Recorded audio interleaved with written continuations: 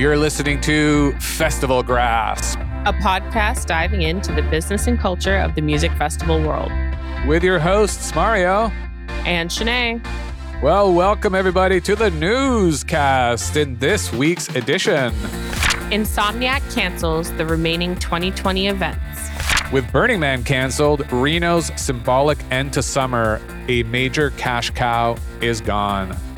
Taiwan hosts first 10,000 person arena show post-COVID. Burning Man documentary director hopes film will be a tribute to festival founder. New documentary Underplayed to underscore lack of female inclusivity in dance music. 6 things about festival season we never thought we'd miss. An update on diversity and radical inclusion by Burning Man Project. But first up, a permanent pill testing site will be placed in Civic this summer, Australia, as part of a commitment that builds on the pill testing trials at music festivals. ATC Greens leader Shane Rattenbury says this commitment will see a regular weekend service in the city that will be informed by expert health advice. The reality is, he is quoted as saying, people don't just take pills at music festivals. A routine pill testing site will continue to build on the success of previous pill testing trials at music festivals here in the ACT and help keep more young lives safe. This decision today means that over the coming summer, as we look to potentially eased restrictions, we'll be able to provide more support so that the young people can experience less harm as a result of recreational drug use. Now, we're wondering here why he mentions it becoming a regular service. It was because pill testing made headlines back in 2018 over the death of 5 young people in about 4 months at festivals. And the first legal pill testing program was then run at Canberra's Grooving the Moo Festival in April of 2018. And the way that it worked is that the testing facility was located next to the medical tent with a common entryway, which obscured whether someone turned towards the medical or the pill testing facilities. Each side was also obscured from the rest of the festival grounds to ensure privacy. And after signing a disclaimer, which reinforced that the results did not show the drugs were safe, and filling out a short pre-test survey, attendees would put a sample of their drugs onto a sheet where a chemist then scraped them off and tested them. Any unused sample was disposed of by the chemist into a locked bin containing bleach. At no point during the test were any drugs returned to the attendees. Now, while the testing was being carried out, the people waiting had a conversation with an alcohol and other drug counselor, also called an AOD counselor. And when the testing was completed, the results then appeared on a screen attached to the testing equipment, and a chemist and a medical clinician would then explain the results to the attendees. At Shambhala, Anchors provides a very, very similar process for testing drugs there that is completely free and supported by the festival and provides a well-executed example of harm reduction. But in Australia, they're taking it a step further where they're actually making this harm reduction pill testing a permanent part of the area where these music festivals occurred. What do you think about all of this? Yeah, I think it's a really, really good effort. I think that, like I've mentioned before, if people are going to do drugs, they're going to do them. And saying it's not allowed isn't really going to stop them. So let's provide them with the safest ways to do it. And this is definitely a step in the right direction. The interesting thing is here that overall at Grooving the Moo, 125 people attended the pill testing site and 85 samples were tested. Now, in my opinion, having been to many music festivals, that is a bit low. I remember at Shambhala, there were lineups every day, at least 85 people in those lineups per day, minimum at all times. So I'm wondering whether there weren't enough people taking up these services or whether they were scared or whether they've misunderstood that there was this amnesty thing where you're not really in trouble if you go get your drugs tested. I wonder what all of that is about.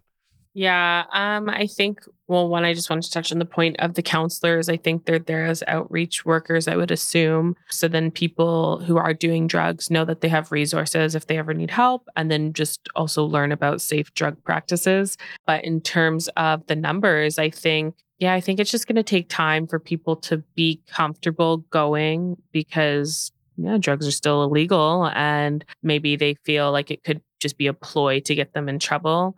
And so they'll slowly start to realize, no, they're there to help you. And this is a super important thing that people should start acting on. From the attendees that were surveyed about their experiences, the results showed that they were surprised most of the time by their results. Included questions in the survey were whether the results had changed their intentions around taking drugs at the festival. 42% of the attendees answered that their drug consumption behavior would change as a result of the testing.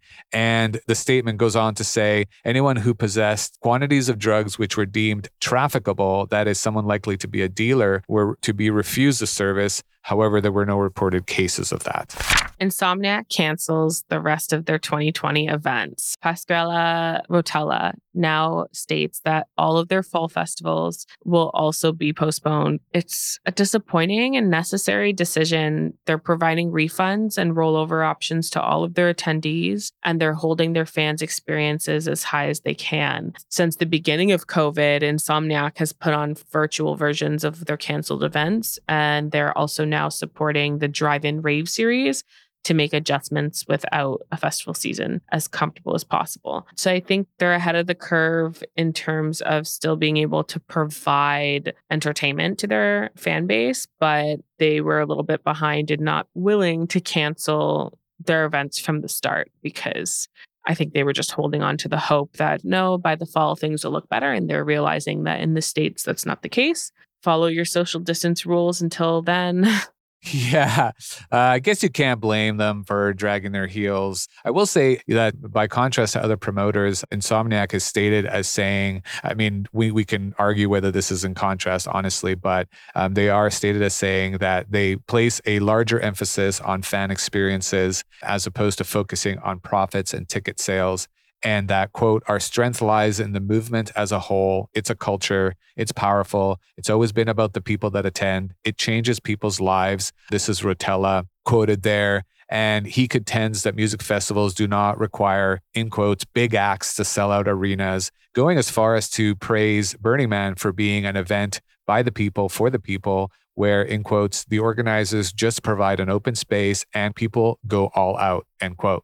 Yeah, I think people like to complain a lot about commercial events, but Insomniac being a really commercial production company, they're doing right by their attendees. And I think that that's the thing that we sometimes forget when we see large corporations is that, no, they can do the right thing and they can prove that they're there for you. And I think Insomniac is doing that.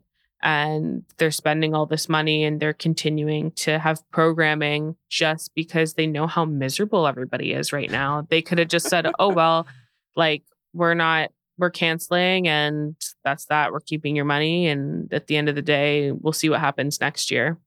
But they're not doing that because they actually, I mean, as it appears, they actually care about how their attendees feel. Absolutely. And if anyone has never gone to EDC in Las Vegas, you should.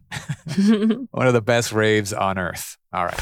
Next up, Burning Man documentary director hopes film will be a tribute to festival founder. The director of this new documentary about Burning Man Festival hopes that the film will serve as a tribute to co-founder Larry Harvey following his death at the age of 70. Gerald Fox traveled to the Nevada desert to follow the journey of 6 artists as they built huge installations for the annual event shortly after Harvey's death in 2018. The filmmaker, who won a BAFTA for his South Bank film about the artists Gilbert and George, told the PA news agency, it infused the thing with a power and emotion that I don't think it would have had otherwise, because he was obviously the guiding light, the spiritual mentor of all these artists who had grown up with him and he had helped them. They wanted to give something really special back to him. You realize it's a big thing for these people because he created what out of nothing comes this huge city. And it's a different kind of world than people are used to. So they have this very powerful experience.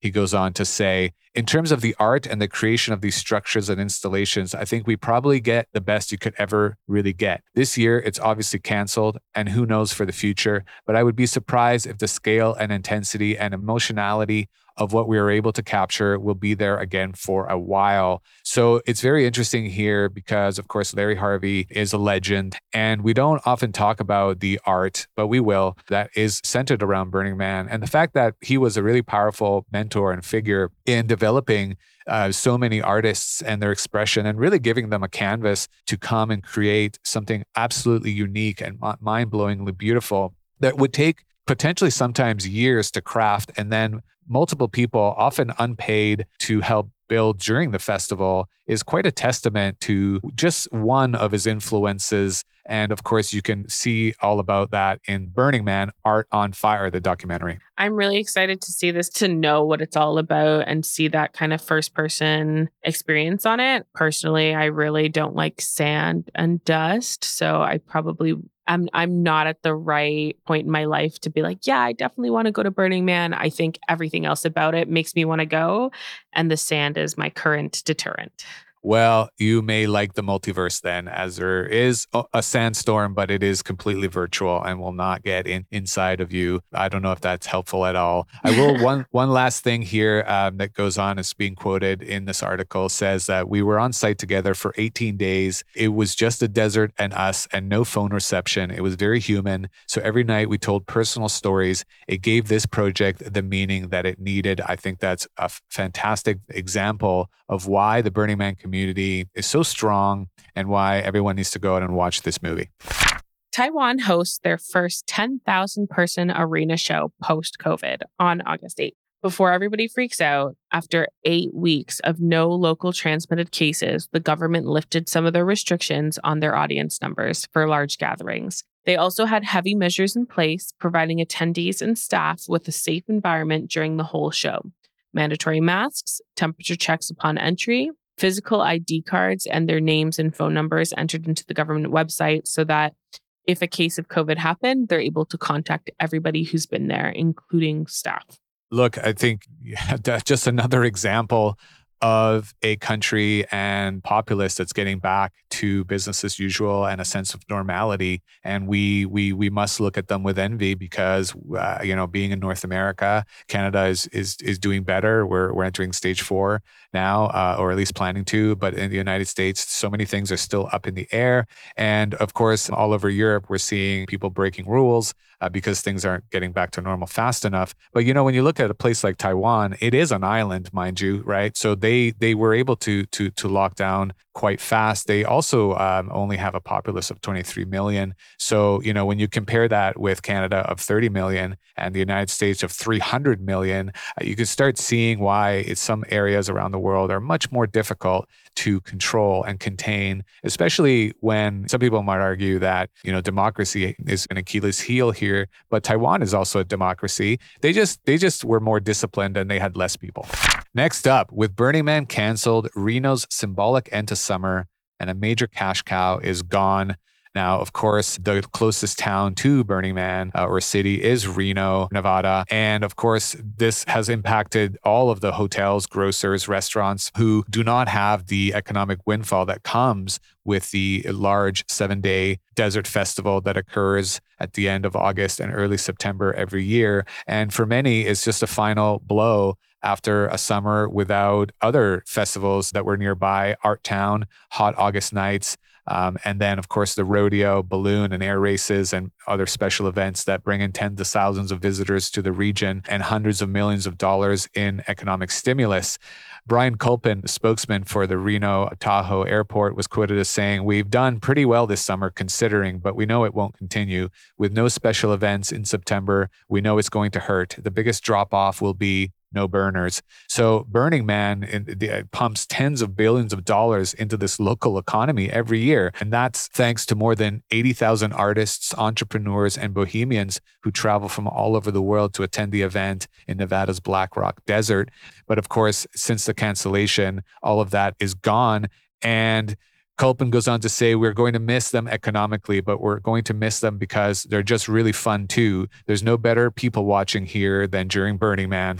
A new documentary, Underplayed, underscores the blatant lack of female inclusivity in the dance music industry, and it's primed for its world premiere at TIFF on September 19th, 2020. For those who don't know, TIFF is the Toronto International Film Festival in Canada. This documentary was sponsored by Bud Light Living, and it features DJs like Rez, Nervo, Alice in Wonderland, and more. Bud Light actually put out a tweet that says, "The world of electronic music was created to promote diversity and inclusion. Yet in 2019, only 5 of the world's top 100 DJs were women." I have been talking to people in my circle about this for years. The gender gap and sexism in the industry is real, and festivals and labels need to step up and be more active in promoting diversity through gender identity. Shanae, of course, you've written a business plan to create your own music festival, and you want to specifically, as part of your mission statement, to support female artists and non-gender conforming artists as well, and really give them support.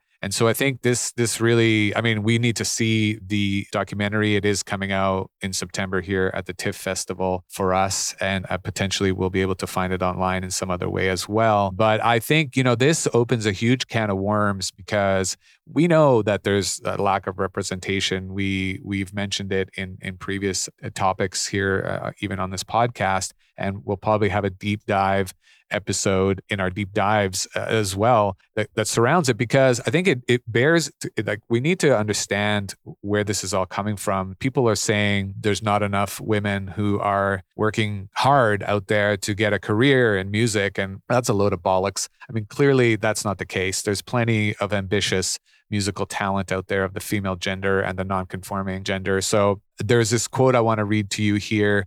This is by Euphonique, who is a DJ. And she says, there's been ups and downs dealing with the standard comments of "you're wicked for a girl" or "you DJ like a dude," as well as seeing memes that play the women as the one that finds music a bore or doesn't get music. She goes on to say that women should be respected in the industry, but also that they should be individually strong-minded, determined, and well-rounded artists. She believes that we are on the right track, talking about female artists in general, on the right track to fair and equal representation, but it is in the hands of all involved in the scene to unite for the right cause. She's quoted as saying, "It's definitely getting better. Big brands have taken on board what the people have said, and you can see it reflected in their lineups and hopefully in the future labels releases too. But it's a long process. Even if they are signing women to the label now, it might be a year before they are actually released. I think there are fewer female producers coming through because of the sexism and stigma around female producers still flying about. And in general, the right steps are being taken from a practical perspective, but there is still a culture shift that needs to eradicate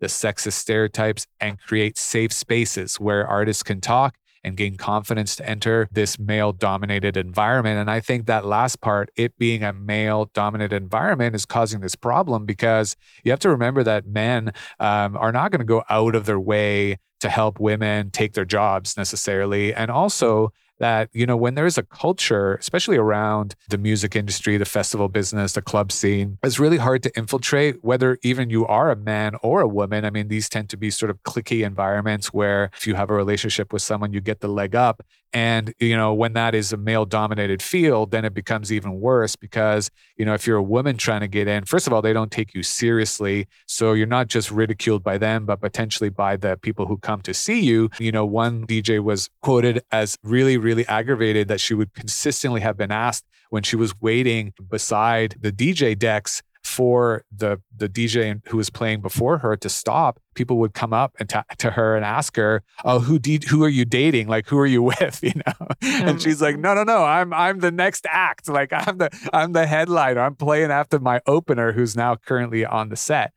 So I'm glad that Euphonique thinks that there's progress being made, and that maybe we won't see the results of this progress until some time has passed. So perhaps we shouldn't be, where are the results? Where are the results? That kind of thing. But as we mentioned in a few other segments here on this podcast, it's clear that lineups are still coming out and they're very male dominated. Next up, make techno black again. A social experiment subverts whitewashing in clubs. So the question is being asked here via this blog called Afro Diasporas. And it asks, how did house music become so whitewashed? How did a black musical art form pioneered by black DJs during the 80s and 90s in black neighborhoods become so detached from its origins? In quotes, house music's co-option has followed a similar pattern to that of other black music, said Mika Salkind, author of Do You Remember House, a collection of over 60 oral interviews. Black DJs, and in particular black gay DJs, were some of the primary instigators and innovators.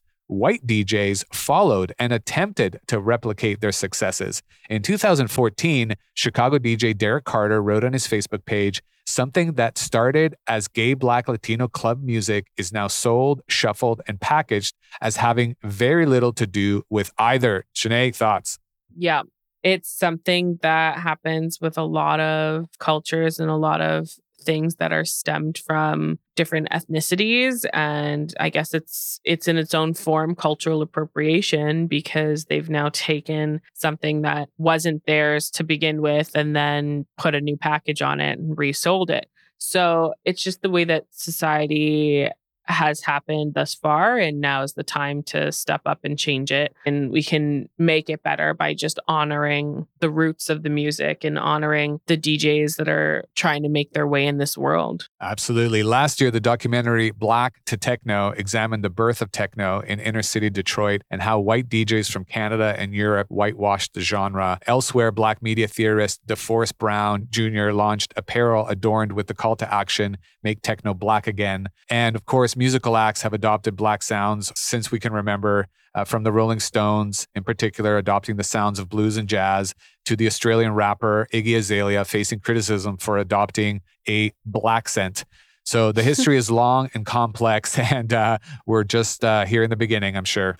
To continue the discussion on diversity, the Burning Man Project has an update on their diversity and radical inclusion. So we keep talking about Burning Man in the last few weeks, and here's the update. They said, for a culture that preaches diversity, equality, and radical inclusion, the fact remains that the spaces within the community are predominantly white. The barrier to entry for Burning Man experiences is often dictated by privilege, and Burning Man is committed to changing this. So just as an example, you brought up that to get to Burning Man, it's a lottery in itself. And people who are underprivileged will now not get the chance. Same with other festivals who have brand loyalty. Like if you've bought 6 VIP tickets in the last 10 years, then you're the first to get tickets now. So there's always like this opportunity to create more open space and have things less dictated by privilege. So 2 months ago, Burning Man made their first public statement in solidarity to the Black Lives Matter movement, fighting for racial justice. They've now made their plan to action so that their statement is more than just performative words and then can be held accountable.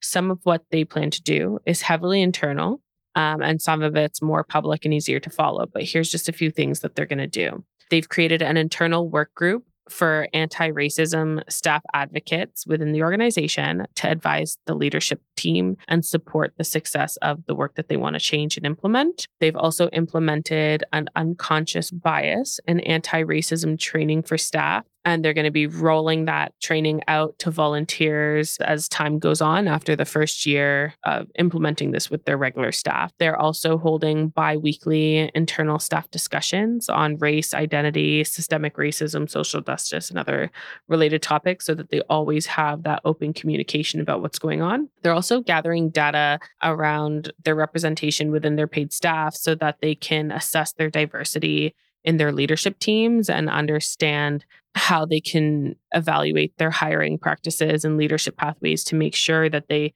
continue to grow that diversity and they don't stop where they're at.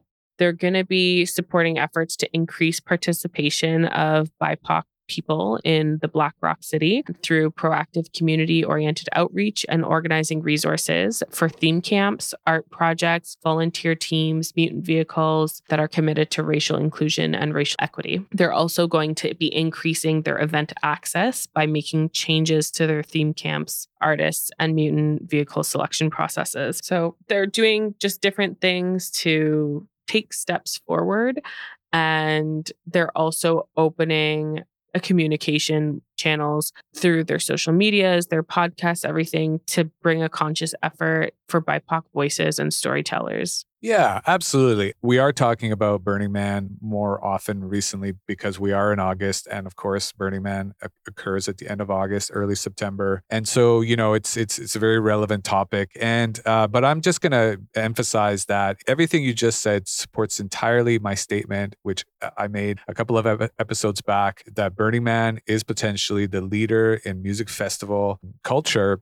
And this is just another example of why, because, last week we discussed the census data that they released for 2019, and 75% of the participants who came to Black Rock City identified as white or Caucasian, down from 84% over the years. So there's clearly diversification happening, but still not good enough. They have to do more to make themselves accessible to Indigenous people, Black people, Latinx, and any other racial ethnicity that is not represented properly at Burning Man. Because I don't think it's about where you're from. I think they're trying to create a vision for the world, I think, that can be inclusive for just about anyone. But they have begun to realize that it's going to take more than just putting 10 principles on your website, which people forget to read because they just want to come for the party. So you do have to, as a festival, as an organization, as a mover of culture, you do have to implement these tools and exercise these mechanics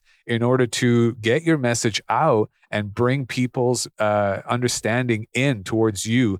So it's a call in, okay? So I love what they're doing. I'm a huge supporter of Burning Man. I couldn't speak about them enough. So I'm really happy that we're always including them in the show so far. And finally, 6 things about festival season we never thought we'd miss. Now, this article by Haley Thompson in the musicfestivalnews.net, she actually lists 8 things, but we're gonna go through them. Starting at number 1, spending $12 on a warm beer or wine. All those hours queuing at the bar, waiting to spend your hard-earned cash on a warm cup. Oh yes, those are fond memories indeed. Number 2, having a beer spilt on you. There's always that one idiot pushing through the crowd mid-set with a full tray of beer. I'm that idiot, and I'm not sorry, she says. Number 3, losing friends and spending hours looking for them, or not. Getting lost at a festival is part of the experience. A moment of silence, please, for all the new friendships we missed out on this summer. Number 4, waking up in a sweaty tent. Getting back to the tent at sunrise. Waking up around noon in a hot, uncomfortable sweat. Feeling like your bladder is about to burst, only to go outside and suddenly it's pissing down raining and you're shivering in a long queue for the Portaloo wearing last night's outfit and a pair of flip-flops. Oh dear. Number 5, the mud. The wet mud that causes you to slip and fall on your arse. The rainy mud that ruins your favorite festival outfits. The dry mud that finds its way into your tent. The festival mud you still haven't cleaned off your wellies from last summer. Number 6, running between stages to avoid set clashes. The only thing we miss more than complaining about festival lineups is the mad dash between stages when 2 of your favorite artists clash. Oh yes, that's one of my favorites. Queuing for the bar. Getting to the front of the bar queue at least 6 hours before with your card in hand, ready to be told it's cash only. Seriously, guys, where was the sign?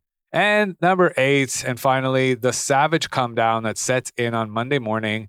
You know you're missing festival season when you miss the come down. If there's anything we've learned during this pandemic, other than to sing happy birthday while washing our hands, it's to absolutely never take live music or festival season for granted ever again. Thank you, Haley Thompson. Yeah, I really enjoyed that. I think that it's a good reminder of the things that we complain about, but also the things that we're sitting here thinking, oh my God, I just wish that I could do this still. Well, thanks everyone for joining us on another week's Festival Grasp. Make sure to subscribe on Apple or Google Podcasts, Spotify, or via your chosen podcast collector, so you'll never miss us talking into your ears again. And while you're at it, if you find value in what we are discussing, rate us on Apple Podcasts. It's like telling a friend about it, but better. And it gives us a chance in that big old world out there. I know we're just getting to know each other, but come on, show us some love. We're here for you. You're here for us. So let's do this thing. To sign up as an expert guest on the show, to leave us a question or message, or to jar tip your support, follow the appropriate links in the show notes. Be sure to keep tuning in weekly for our Music Festival newscast and subscribe to Deep Dives, our bi-monthly in-depth topical discussion show with interviews and guests that will bring you insight and knowledge. Link in the show notes. This podcast edited by GBA Recordings. For me, Mario. And Shanae. See you next time. Bye.